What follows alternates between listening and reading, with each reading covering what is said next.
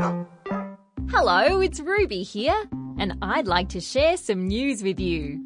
Today's Wednesday, and the date is the 14th of November. Tell me something. Do you like the game ping pong? It's also called table tennis, and it's like a mini game of tennis you can play on top of a table. Usually, you need at least 2 people to play a game of ping pong, but now robots can play too. There are robots for all sorts of things these days. There are robots that can bring you your food when you're having lunch. What do you think that robot would sound like? Maybe something like this. Here is your food. I hope you enjoy it.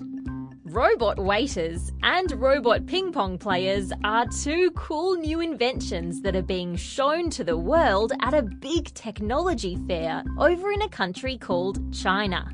But these aren't the only robots around. In fact, just the other day, China got its first artificial news presenter. This is my very first day in Xinhua News Agency. Uh-oh. I hope I don't get replaced by a robot. And that's the end of news time for today on ABC Kids Listen. Let's catch up again tomorrow.